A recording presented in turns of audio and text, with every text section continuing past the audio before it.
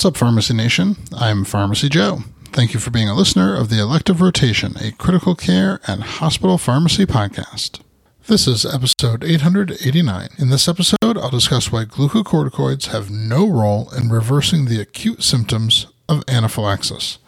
I have all the evidence supporting today's show linked up in the show notes at pharmacyjoe.com/episode 899.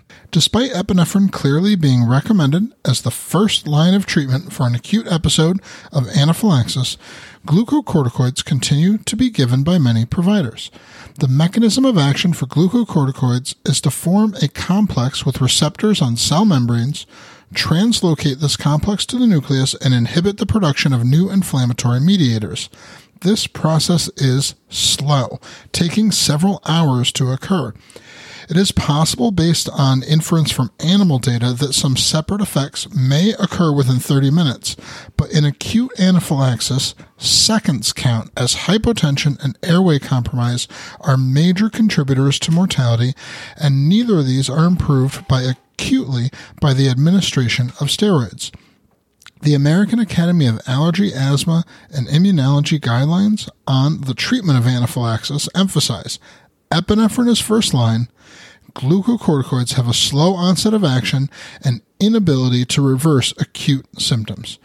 In the past, it was thought that glucocorticoids also prevent biphasic reactions, which is a recurrence of anaphylaxis after initial treatment.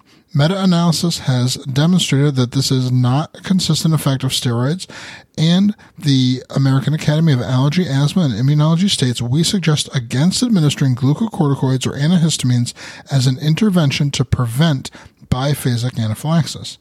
There may be reasons to administer glucocorticoids after a patient has been treated for anaphylaxis, such as patients with asthma, continued bronchospasm, and in children they may reduce length of hospital stay. However, it's of critical importance to not delay first-line treatment with epinephrine, hoping that steroids will treat acute symptoms of anaphylaxis. Members of my Hospital Pharmacy Academy have access to practical training on the treatment of anaphylaxis from a pharmacist's point of view. This is in addition to hundreds of other resources to help in your practice. The Hospital Pharmacy Academy is my online membership site that teaches pharmacists practical, critical care, and hospital pharmacy skills you can apply at the bedside so that you can become confident in your ability to save lives and improve patient outcomes. To get immediate access, go to pharmacyjoe.com/academy. Thank you so much for listening. I'll see you in the next episode of the Elective Rotation.